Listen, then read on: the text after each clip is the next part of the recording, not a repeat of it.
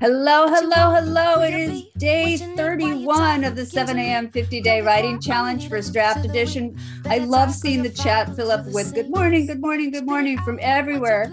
I am Michelle Hoover, your host. Today we continue talking about scenes, and we've got author Henriette Lazaridis helping us think about a scene's turning point and the most important moment. And so Henriette, her second novel, Terra Nova, comes out from Pegasus Books on December 6th. So if you're in town, she's holding her launch at Harvard Bookstore on December 6th. And I highly recommend it. I'm really excited for this novel. Her debut novel, The Clover House, was a Boston Globe bestseller and Target Emerging Authors pick. Having taught English at Harvard, she now teaches at Grub Street in Boston. She was the founding editor of the Drum Literary Magazine and runs the Kruna writing workshop in northern Greece. She writes the Substack newsletter, The Entropy Hotel, about athletic and creative challenges. So a lot of you guys are listening and looking in on Substack. So I would check out her newsletter, The Entropy Hotel. Okay, Henriette, I'm so excited to have you on. Thank you so much for joining us. Let's talk about the shape of scenes, and in particular, the turning point and most important moment, which also helps with pacing of scenes. Yes. How do you approach it? Yeah. So I always like to think that a scene should be an argument. That's how I always came into it, sort of thinking that there should be that it should be an argument between essentially, between two characters for sure. And then thinking about that, let me back up a second. Yeah, when you have a two-character scene, it's a conversation. It's easy to think you have to have these people arguing. They want different things. You have to have conflict. You have to have opposition.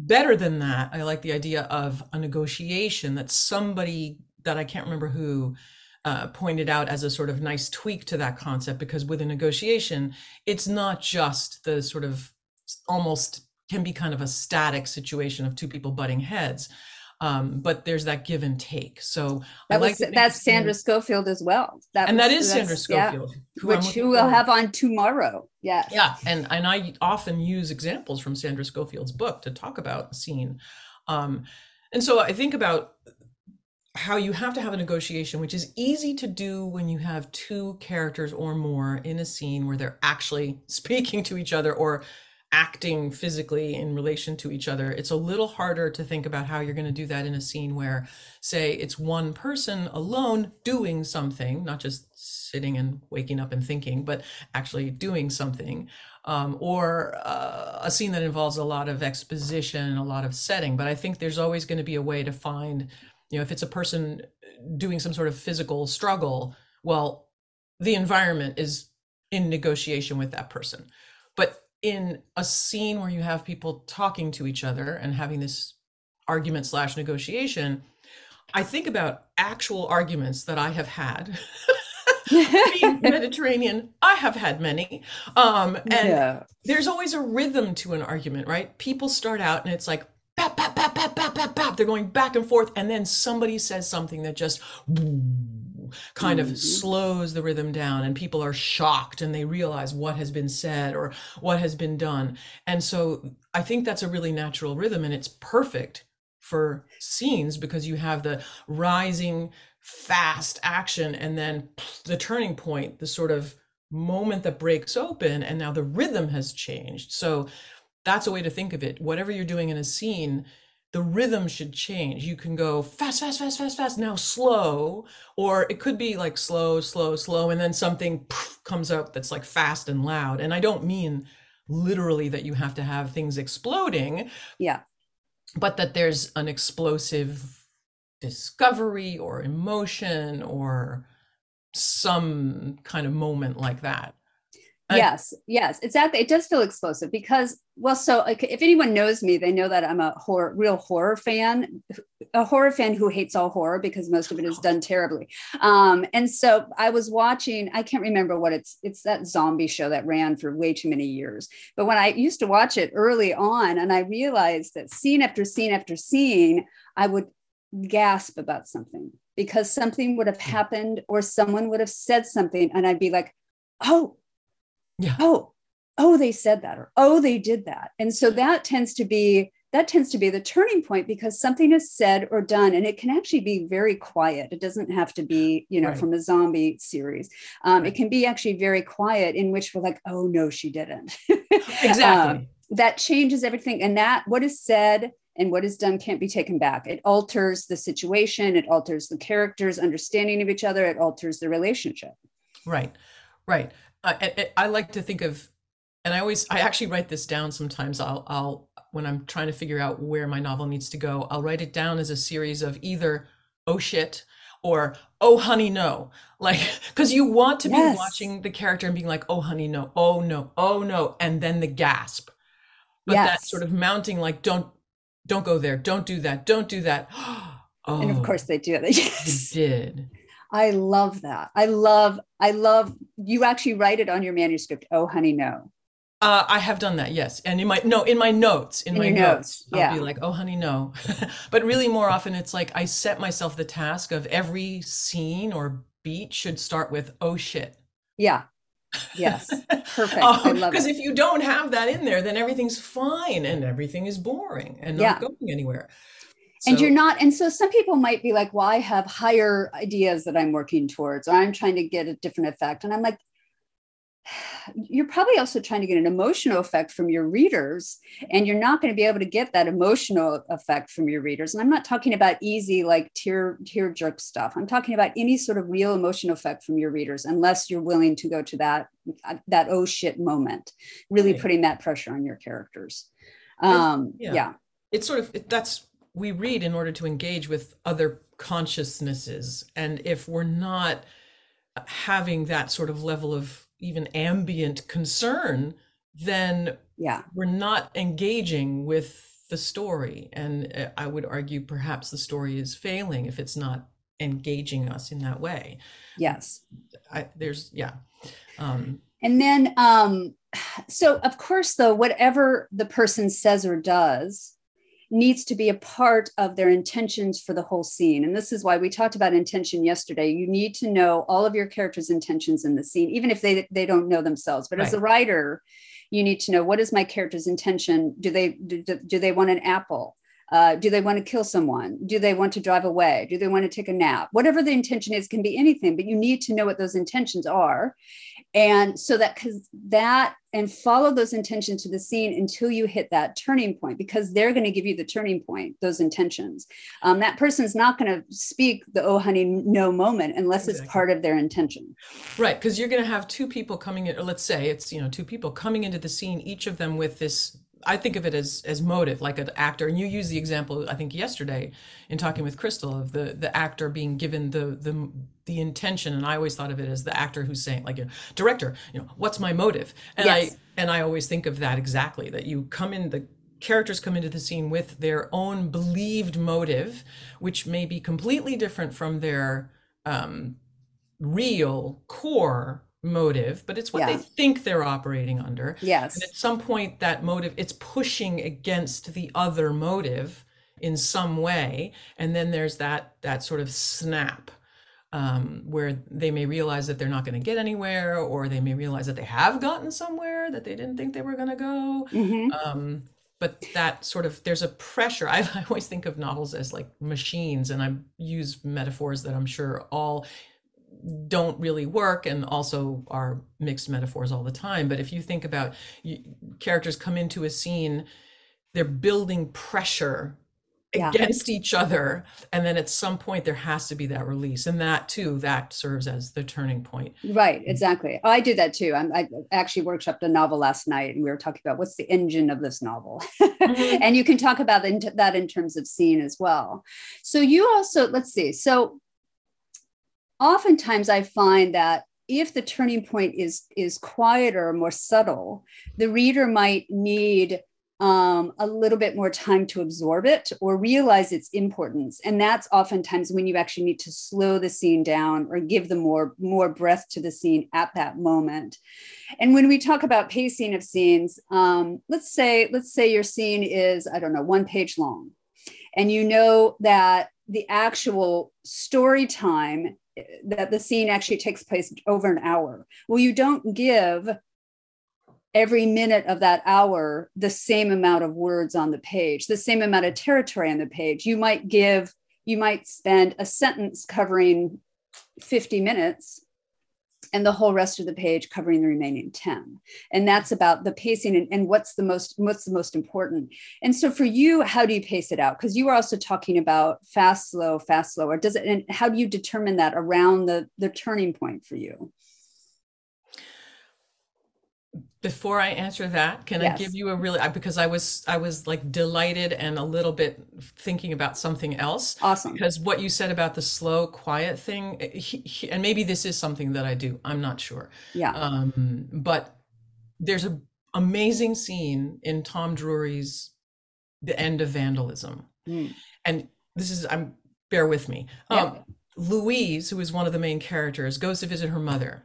And her mother lives in the same town. She walks over to her mother's house.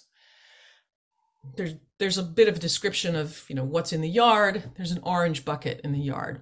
Louise walks by it. She goes in, she talks to her mother. It's a kind of an important conversation, but it also involves things like, you're killing those plants. You need to water them more. Like, it's this sort of laconic, like that whole novel. It's somewhat laconic. It's quiet. Mm-hmm. But they're having a conversation about their relationship and about Louise. She leaves, or no, I think she's standing in the house, and she looks out at the window and she says, "Is that your bucket?" And her mother's like, "Yeah, no, I don't know whose bucket it is." And see, and it's like this weird thing where the bucket has zero function in the story arc. It changes nothing. It does nothing, but it does something. It's there for a reason. I think it's there for a reason. It's not just window dressing. And it's that kind of thing. So this is a way of answering your question, that I think when you want to do something quiet to change the rhythm of the scene and make people sort of stop and pay attention, you can do it with something like that that's just off. It just is off, and it makes you look at it. I read The End of Vandalism probably once a year, and I never stop marveling at that bucket because it's so strange. And I don't think you're supposed to just skim past it because it is talked about.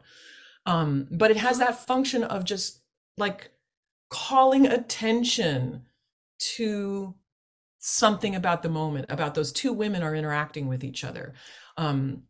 Interesting. So that's the kind of anti-explosive way of doing it. It's like the slow leak in the tire that you didn't even realize was happening, but like for using the metaphor of releasing pressure, it's like this has been this something quiet, little hiss. And so stupidly, I haven't read this novel. What it makes me think of is it makes me want to go right to it. Of course, I've heard of it, but it makes me think that either there's an invasion quality, like that something has come into their property or their world that does not belong, and it's someone else's. So it feels like it's either an invasion or it's an assumption of territory between the two women. Oh yeah, maybe. Or an acceptance. That's kind of, I think in that novel, it might also go that way, that it's sort of like, I think it's Carl's bucket. Oh, okay, fine. I don't know. I have to look at it like for the umpteenth time, but it's a really interesting moment, and it's this kind of strange, like it sort of says, "Hello, I'm here. So maybe you should look around again." Yeah. And the novel is The End of Vandalism by Tom Drury. Apparently, I think almost all of it appeared as short stories in the New Yorker. So it's a little bit, you can feel that it's a collected. Yeah. Yeah. Fantastic. But and I think for my own work, to go back to your original question that I deftly sidestepped, which is perfect.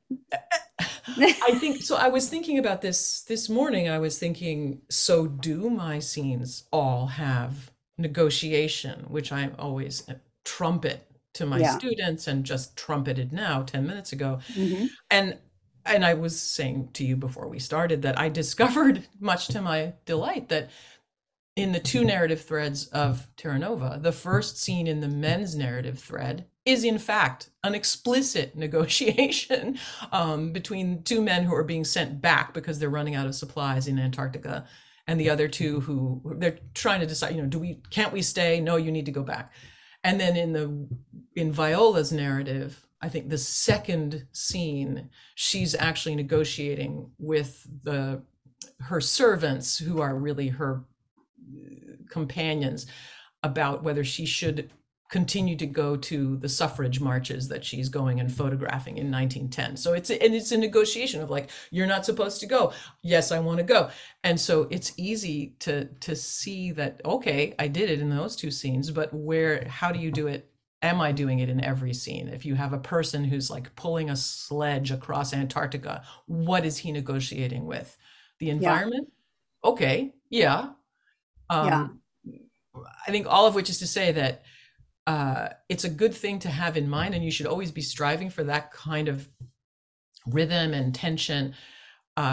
Hopefully every scene actually does it, but maybe not.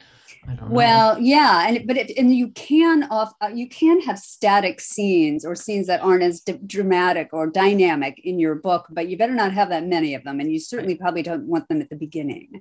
Right. So, and I have students saying, "Well, how many static scenes can I have?" And I'm like, read the books that you love. How many static scenes do they have? Because you can really kill a book by waxing poetic about something and not allowing something to rise and fall. Right. And there too, I mean, in a more macro way, I think there has to be that rhythm of, as I was saying, in a scene, there's like quick, slow. Yeah. You can buy your slow if you have enough quick.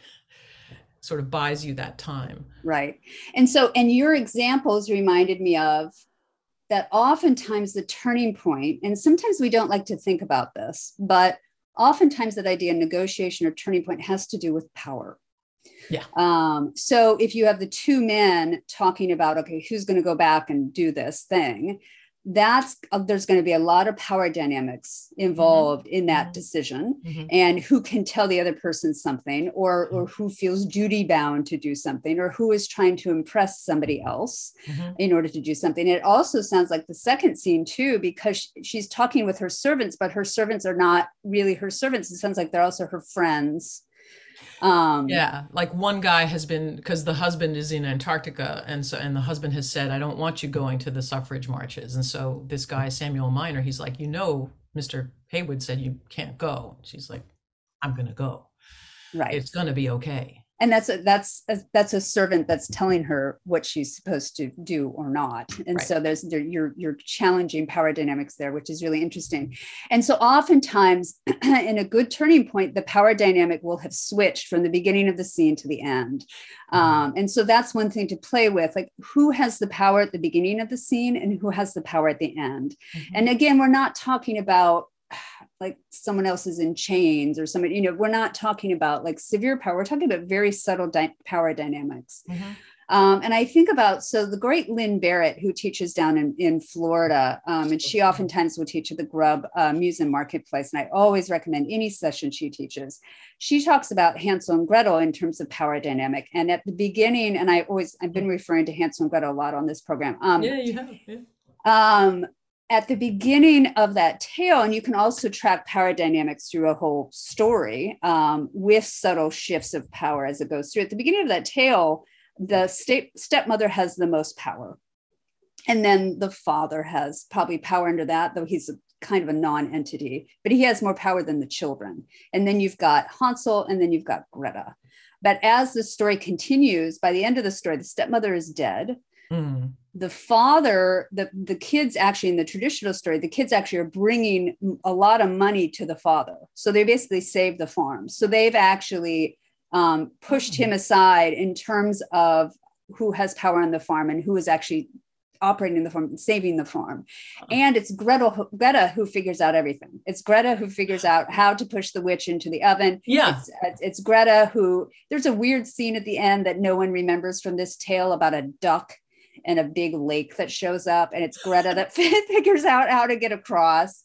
If you look at the traditional tale, it's there. There's a duck. So it's like the bucket. It is. It's like, why is there a duck there? Exactly. but by the end, it's Greta who has the most power in the story. And so, and it happens through increments, and it happens through various scenes, and each scene has a turn, and in each scene you have this play of power dynamic, and they change. The power of the scene changes from beginning to end. And so that's another thing to think about, like, well, how do I know I have a turning point? How do I know that I've succeeded in this? And so you might want to think about it in terms of power dynamics as well. Right.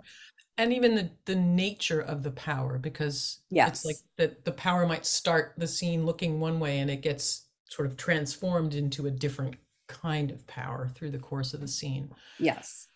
And then, so we have in the chat someone who wants us to go back into this idea of the most important moment or the most important part of the scene, and what that has to do with the turning point, and what that might have to do with pacing. Do you have an answer to that or thoughts on that? Well, I would think, I mean, is it the turning point? Is that the most important moment? Well, I mean, probably the turning point, because the turning point is that moment when something cracks open. So that's going to be that's your payoff in the scene. Like that's the new information that just came into the story via the turning point. And now, okay, there are so many mixed metaphors I'm going to go down, but like now, like the reader, you have that in your backpack, like you're taking that information and you're carrying it forward. So it's going to change what comes after these mixed metaphors. I'm so sorry. It's too early in the morning. Go for it. Doesn't matter. But I do think that's what happens. It's like, each scene should be sort of, I don't know, I've never said this way before, but I think like you're making information in each scene, and like there's the new information that comes, like it's like a volcanic thing now. Yeah. I'm getting really carried away. But like, and sort of there's that like eruption, and here's the new stuff, and then the new stuff gets carried into the next scene. Into the next scene. Yeah, right. Yeah. You're giving yourself material that hopefully you remain responsible for, and actually move into the next scene and the next scene. Yeah. Oh, I like that formulation, that you're responsible. You remain responsible for it. Yeah, because really people will put something in a novel, and I think we all do this. They put something in a novel and they forget about it. And it's like, well, wait, why did this happen? And again, if the writer is being responsible for the material that they're putting in the novel, that they will continue to use that and allow that to have an effect on what remains. Though, of course, the bucket didn't have. Right. The bucket doesn't appear to have any kind of responsibility. And probably, somewhere Tom Drury is like, what the hell? I just put a damn bucket in there. It means nothing. And then we're just waxing on about the damn bucket. Yeah. Right. And so I do think, some people in the chat are saying, is this true also for really short scenes? And then someone else is saying, is this also true for flashbacks? So flashbacks, which is basically a scene of backstory in the past. And I would say yes, even for very short scenes and even for flashbacks, you're looking for that turning point again to make the scene dynamic.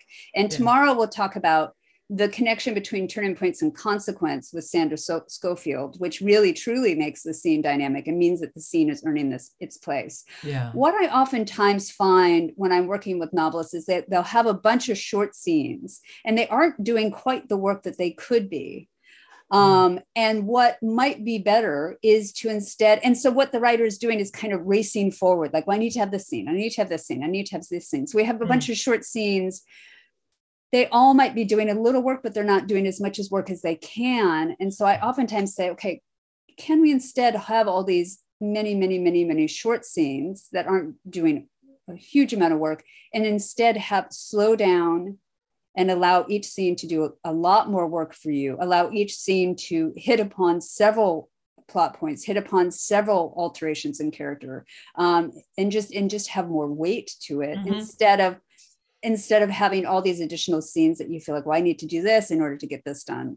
So think about, if you're having a lot of short scenes, think about, do I need all these short scenes, or can I actually combine them in some way, or use one scene instead, sink my teeth into that one scene to make it do all the work? I think it's a question of, well, there's like two different things. One would be to like look at all those little scenes and try to figure out what is sort of the core emotional agenda underneath them all, and then figure out which ones you don't need because they don't have a distinct emotional agenda and can be sort of schmooed together with the other ones. Yeah. But also, if someone's rushing, I mean, you see this a lot, right? People come in a room, they have an argument, it lasts 2 seconds and they're gone. And I always say, like, keep the people in the room. Yes. Let the argument breathe. Let it fester. Again, Yes. mixed metaphors, but let it have time to really grow, because that's when you'll have that moment of,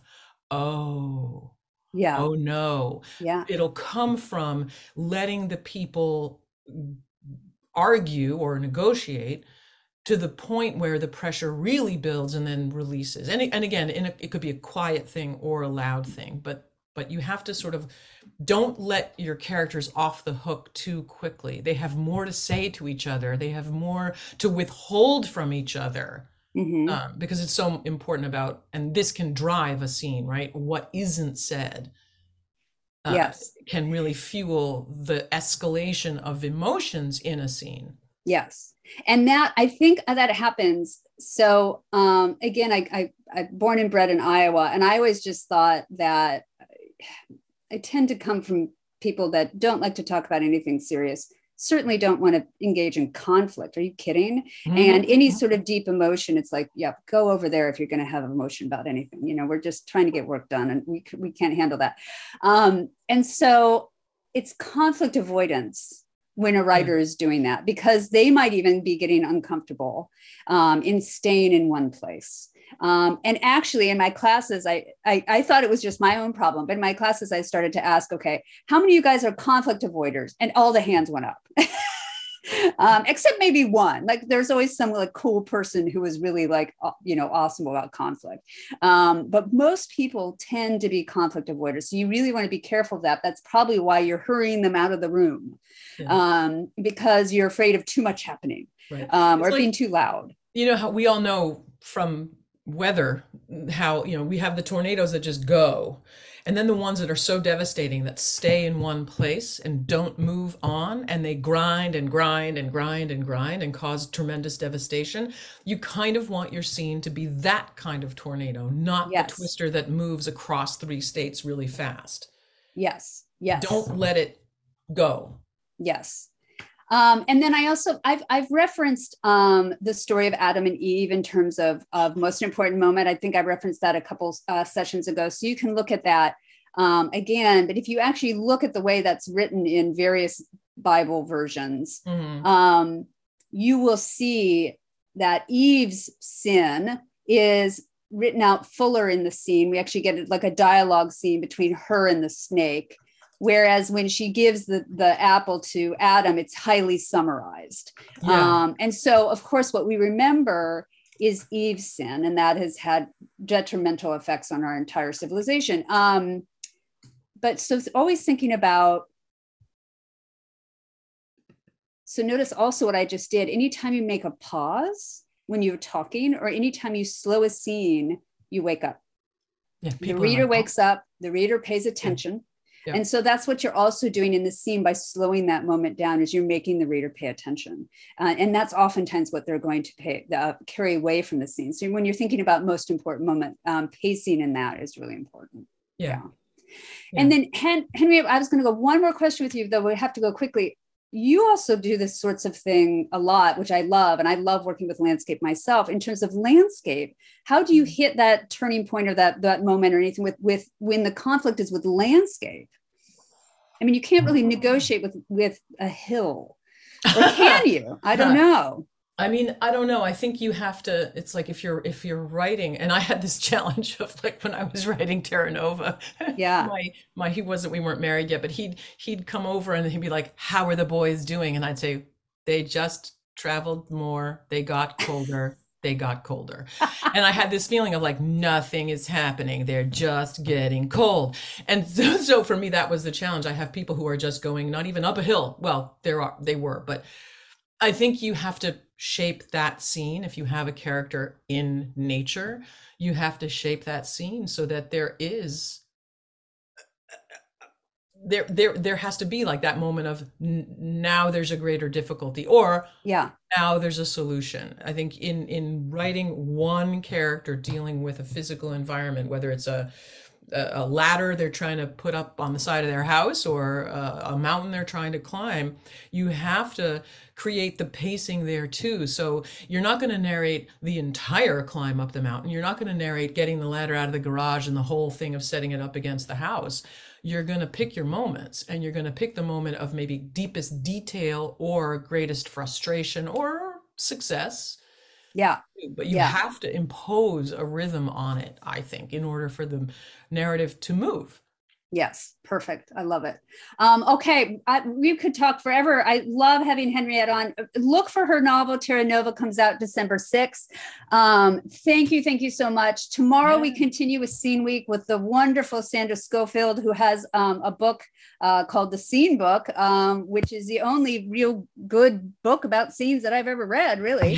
If you support what we're doing, please share, follow, and rate our 7 a.m. Novelist podcast. You can find it on Substack or other podcast platforms. You can also find our full schedule at 7amnovelist.substack.com.